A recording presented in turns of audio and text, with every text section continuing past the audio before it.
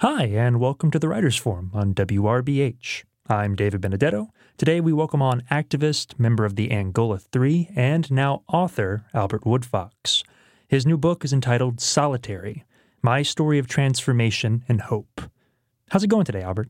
Well, I'm doing okay, Yeah, that's good. I'm just trying to take all of this in stride, My life consists of a lot of first-time experiences.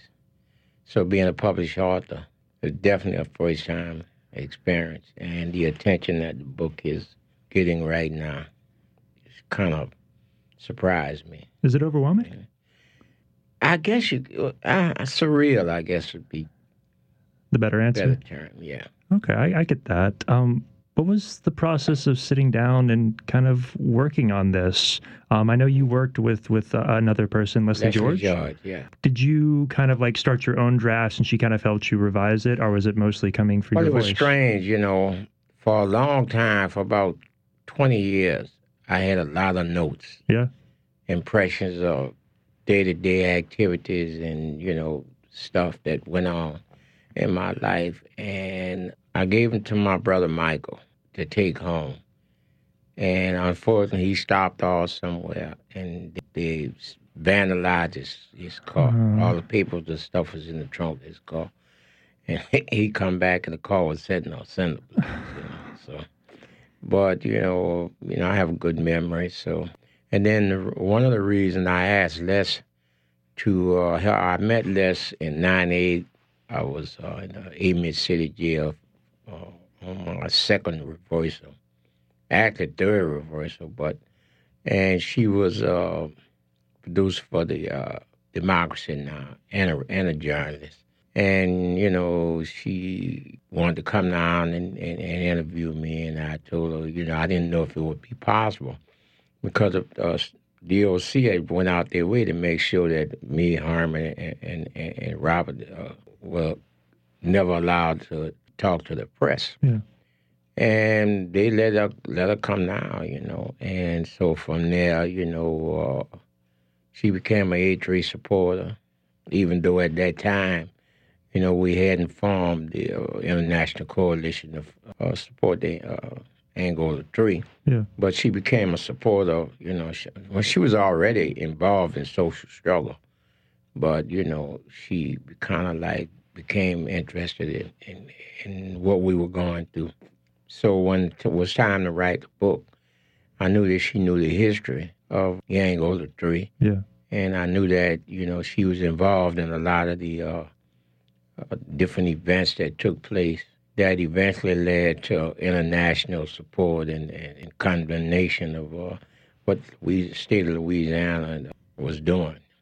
Yeah. No, I think it's interesting. And you kind of have this opportunity here a really hard opportunity, honestly, to put your life in context. And you start off by writing about your early years in New Orleans. You were born here in 1947, right? Yes. In Treme? Yeah. Well, I'm not sure where, but I was basically raised in Treme. We lived in my stepdad's. He's from a small town in Carolina, LaGrange, North Carolina. Yeah. And so we moved back to New Orleans and moved into Treme. And I was pretty much, well, it's kind of hard to say I was raised, but I lived there for a while. Yeah. And, at a very young age, I was arrested for an armed robbery charge and sentenced to 50 years. So, but I guess Treme is home in a sense. Yeah. Coming out, you've been almost out for 3 years now, and you get to see New Orleans in a very different light at this point. What are kind of your thoughts on that, being out and kind of experiencing it for now? Well, the city itself physically has changed so much since Katrina. Yeah. I mean, I still recognize the streets. But, the scenery itself has changed. So many new buildings and new houses. And then, some of the trademark businesses that I recognize are no longer there and stuff. 50 years is a very long time to be out of society and then to be in solitary. Yeah. For almost 45 years. My, window to the world was basically TV, magazine, newspapers.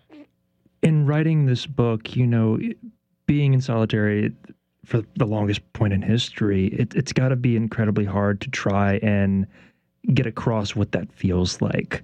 How did you put that into words so that people could understand it in a way? Just being honest, Yeah. just speaking to I guess as my mom used to say, speaking to the heart. As I said, you're never gonna forget that kind of experience. Yeah. It's strange because mentally and emotionally, I've been free a very long time. My body was confined to a 9x6 cell. But, I like to think in terms of raising my level of consciousness through self-education and involvement in social struggle, and so it helped me to shape the man I am now, the human being I am now. So when I got out, strangely, after being out about a month, the question I was asked the most, how have it changed? How have, society changed? And sadly, I guess being in solitary, and it gives you it heightens your sense of awareness of what's going on around you and people and stuff. Yeah. And I come to the realization that there was no real change in America. That there was change, but it was all superficial. Yeah. It wasn't based in roots. And if you don't have roots, you can't grow, you can't expand. So, everything had become coded. But the underlying racism was still there. And that was, I don't know, shocking in a sense. Because I had been removed from society for almost 50 years. Yeah. And to come back and see some of the same attitudes and the same practices and stuff, which, as you know now, has been unleashed upon, particularly on America, because of the white supremacist beliefs that the President of the United States has expressed as being a part of and supporting. And so, in a strange sense, I felt validated that my observations, my analysis of what was going on in America was correct. Yeah. Kind of a dual-edged sword right there, right? You get verification, and it's just, it doesn't feel good. No, it's hard. I mean, what's going on in the country? I spent a lot, I watch a tremendous amount of news. I have to for what I'm trying to do, be aware of what's going on in the world. Not just in America, but around the world. So, I was watching the news this morning. I still have a prison routine where, most of what I get done. Yeah. One starts around 1 o'clock, 1 a.m., and this mass murder that just took place. In New Zealand? Yeah, in New Zealand, and the guy that did it, saying like, well, my inspiration is Donald Trump, President of the United States. That's profound. Yeah. Statement there, and to watch, I always refer to news people and stuff as talking heads. I don't think most of what they say come off a teleprompter or a piece of paper. It don't come from the heart. So I just use that. It's my own little personal joke, talking heads, Yeah. And, I got this saying about tomato juice. People have these arguments where, well, it's not tomatoes, it's tomato juice, and that's not the same. Yeah. But, tomato is a tomato, Yeah. What farmer is saying at any particular time doesn't matter. Yeah. And so you see a lot of that going on. And this is a lot of people blame the president for calling the fake news, but he wouldn't be as successful with it if it wasn't in existence. Yeah. There's a superficiality to news reporting in the world, not just America, but since I live in America, my most immediate experience with it is and to sit there and watch these men, these are supposed to be intelligent and stuff, and to watch them try to rationalize and justify. Yeah.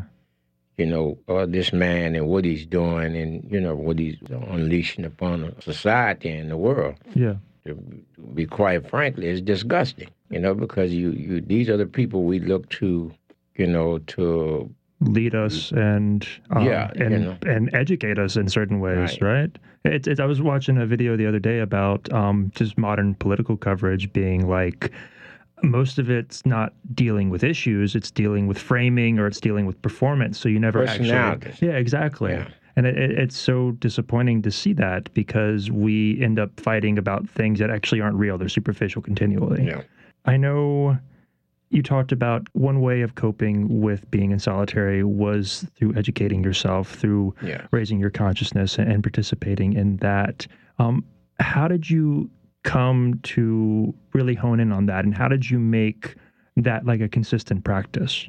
It wasn't learning English or math, although that was a part of it. The self-education was myself, becoming aware, raising my level of consciousness. Yeah. Beginning to understand that where I was at was not because I was a bad person. It was because it was a premeditated, systematic, systemic, economic, and political system Yeah. that determined. I come from that generation where it was determined that 1 out of every 4 African American males would be in prison.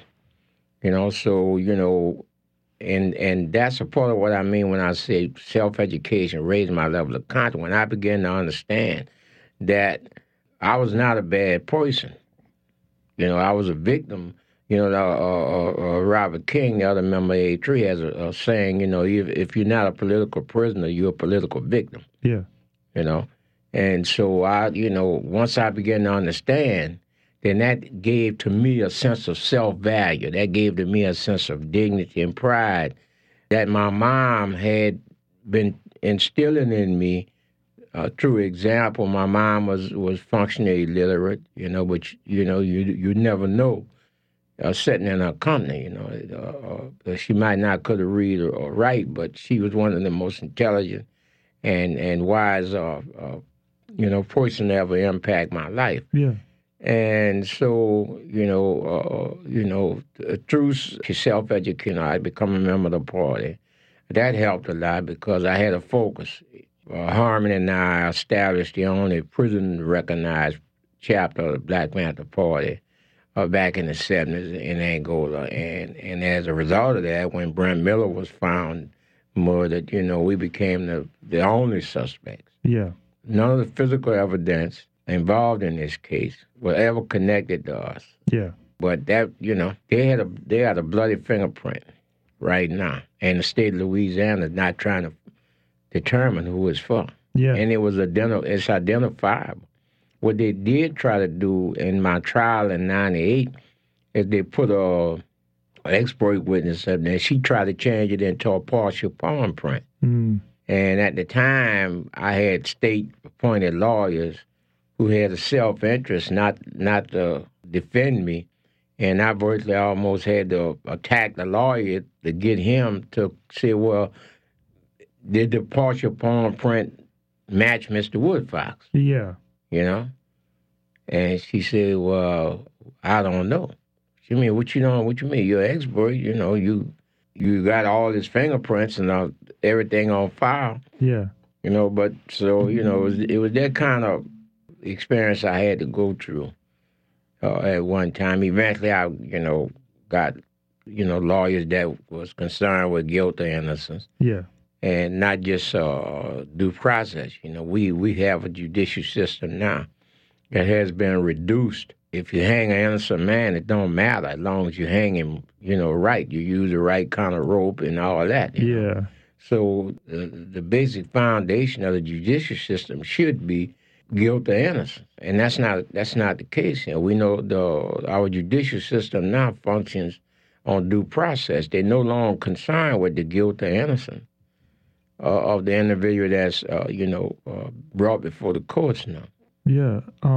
One thing I was really interested to talk to you about is there is a kind of mainstream focus on mass incarceration right now, and you are kind of both a symbol of that, someone who's gone through that process at the very worst of it, as well as someone who was working for that to be recognized by the mainstream public. What does that feel like for you to kind of be in that in-between space?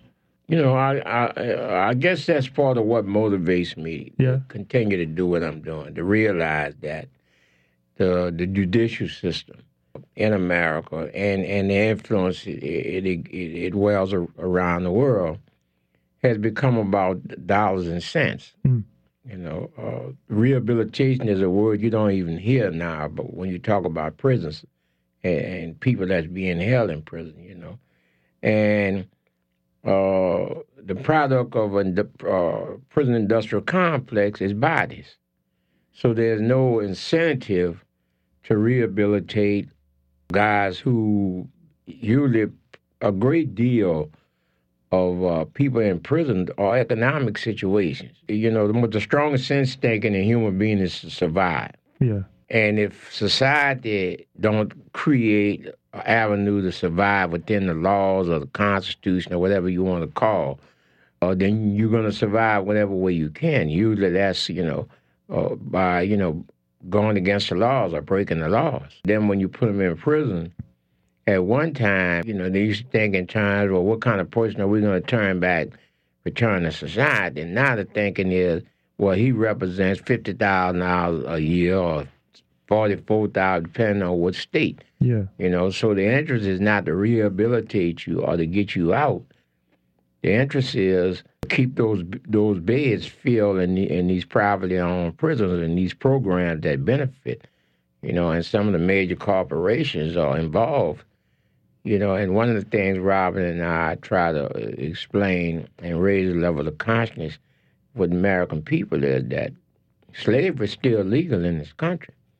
And people aren't, not aware of that. Under the 13th Amendment, if you convicted of a felony, you become a slave of the state. Yeah. And if you're a slave, then you have no rights. You have no human rights, constitutional rights, statutory law rights, and you are totally at the mercy of the state. Yeah.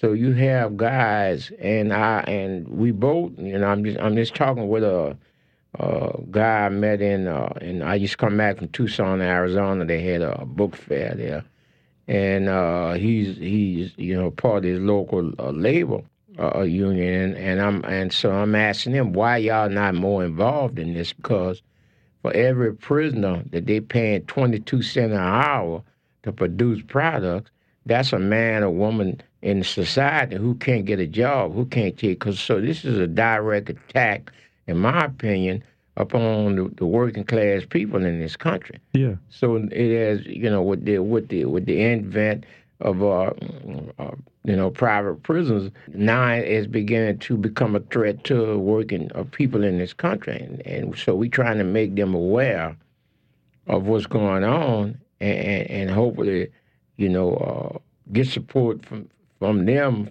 for prison reform, real prison reform. Not. Yeah.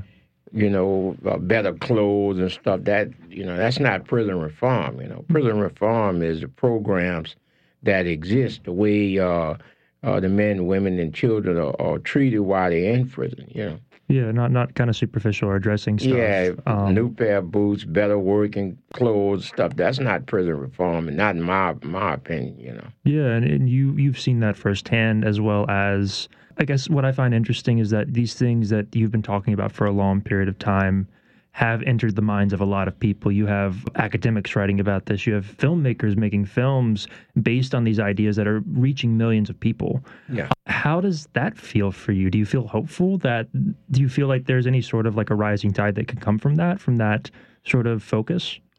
Yeah, well, I guess you could say I'm the eternal hope. Yeah. Because I mean, when you being held in solitary confinement, you being confined to a 9-by-6 cell, and there were some times when we were in smaller cells.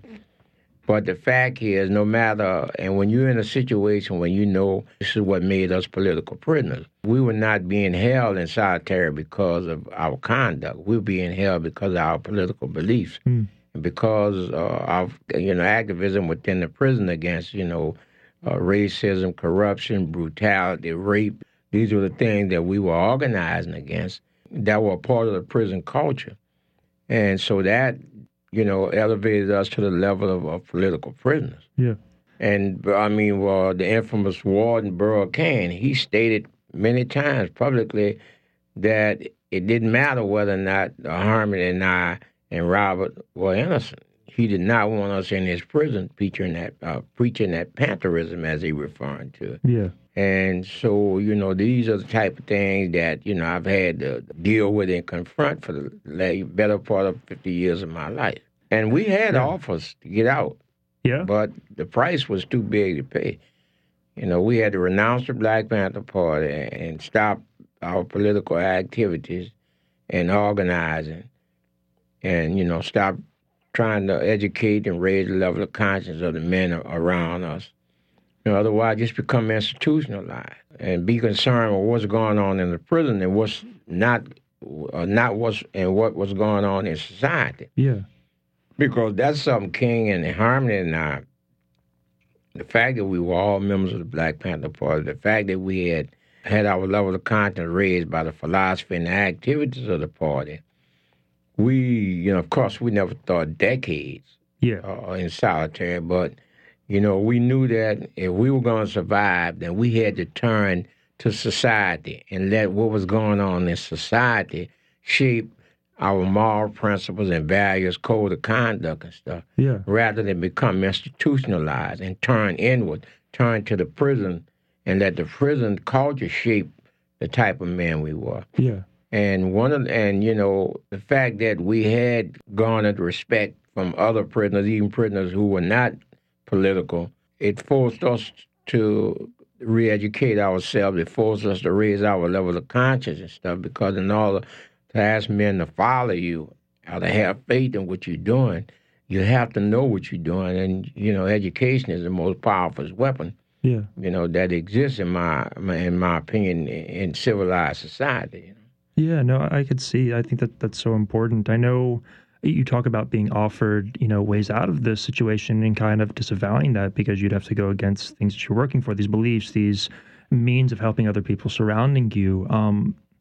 3 years ago, you took a plea deal in order to get out of prison. Yeah. I know that must have been incredibly hard for you. I still have trouble with it.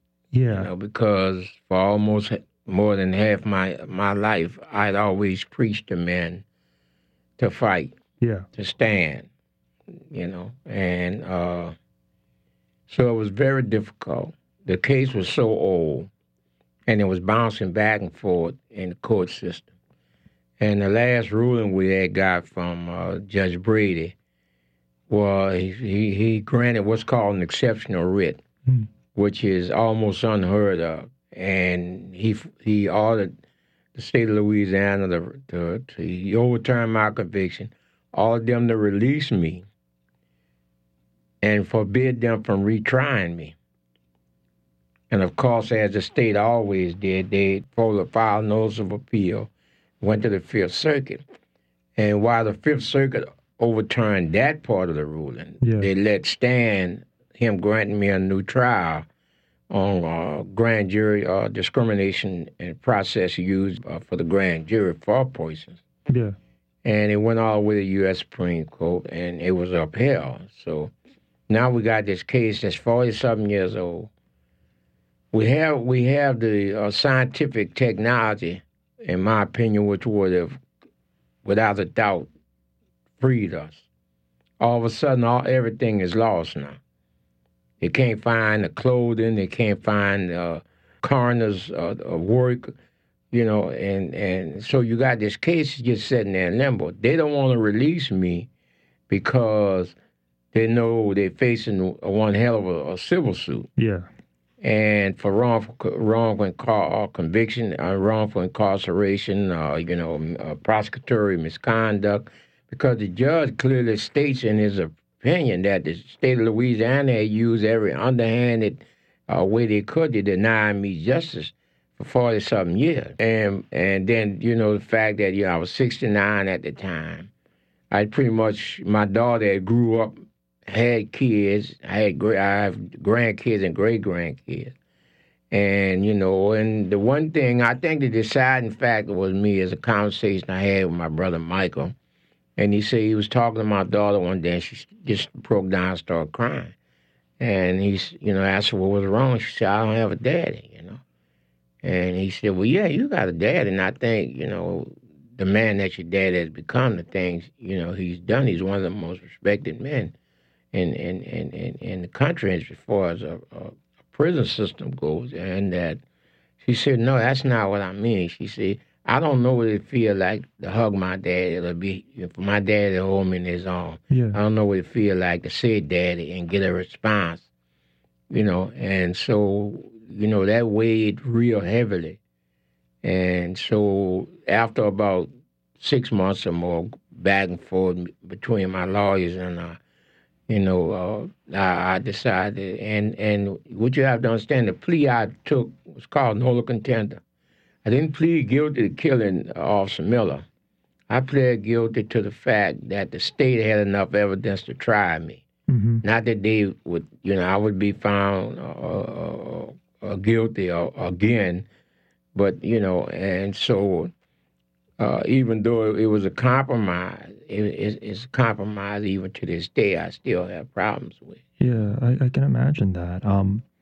Sadly, our time is short. I could sit here and talk with you for a long time. There's a lot to dive into, and this book is really incredible, and I can't recommend it enough to listeners. But kind of to end off, in your time, what were some books that were meaningful for you in prison, as well as are there any writers that you're reading today or talking with today that you really appreciate? Well, the first book I read, I got out the prison library, was Frantz Fanon, Retreat of the Earth. Yeah? Yeah. And, then, as time went on, you read one book, you learn about other authors. It piques your curiosity, what this person had to say. So, I read Mao Zedong, Ho Chi Minh, Malcolm X, Martin Luther King. I read, most people not aware, there's a African-American anthropologist named J.A. Rogers. He wrote, I think it was 7 volumes of Race and Sex. Wow. From Superman to Man, and the list goes on. But what I've recently read, besides my own book. Yeah, several times over, I'm sure. Michelle Alexander's The New Jim Crow. Yeah.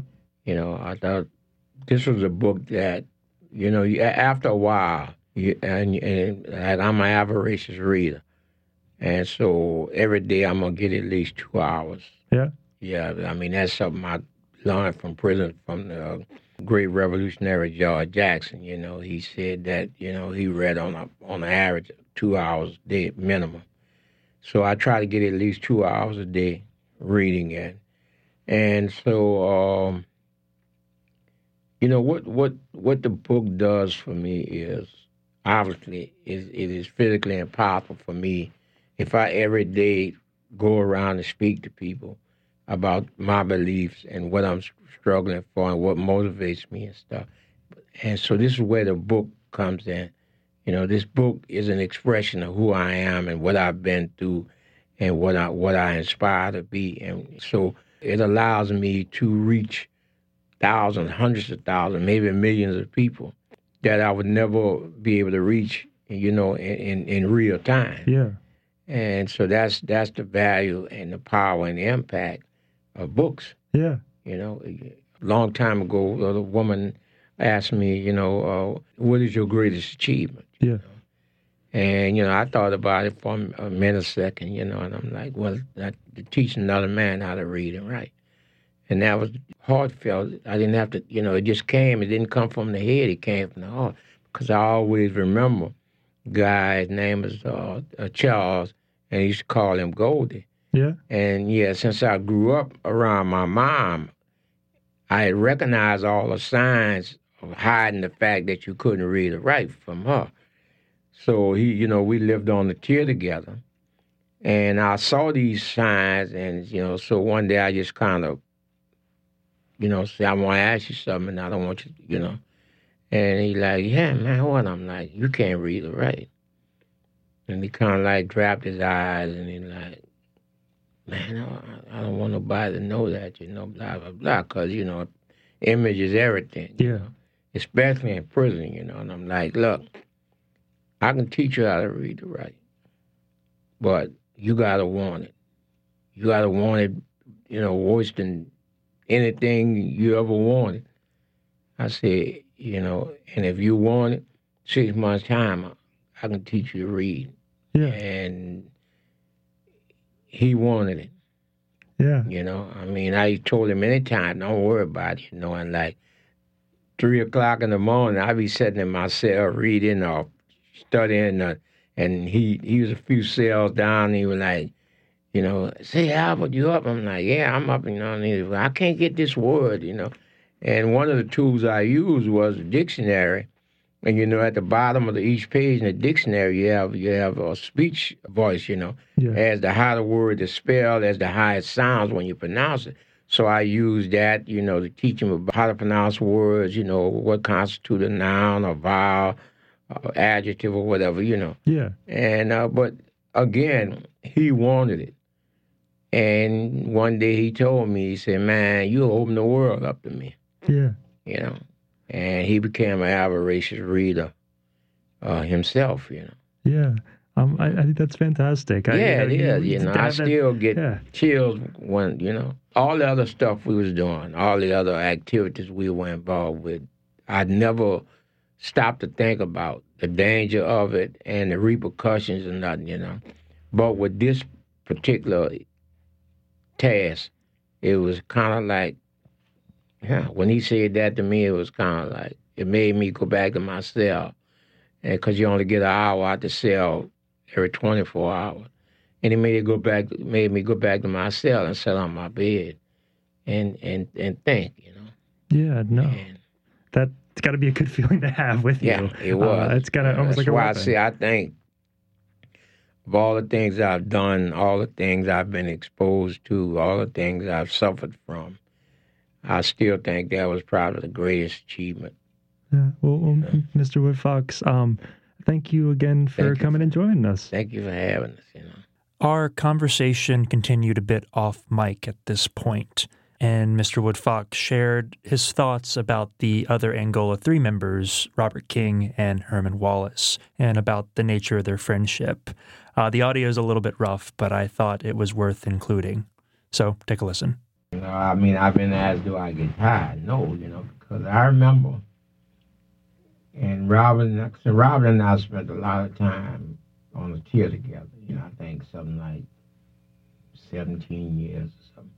Whereas Harmon and I was never allowed to live on the same tier, visit together, nothing, until the lawyers got involved. When we got some real lawyers, you know.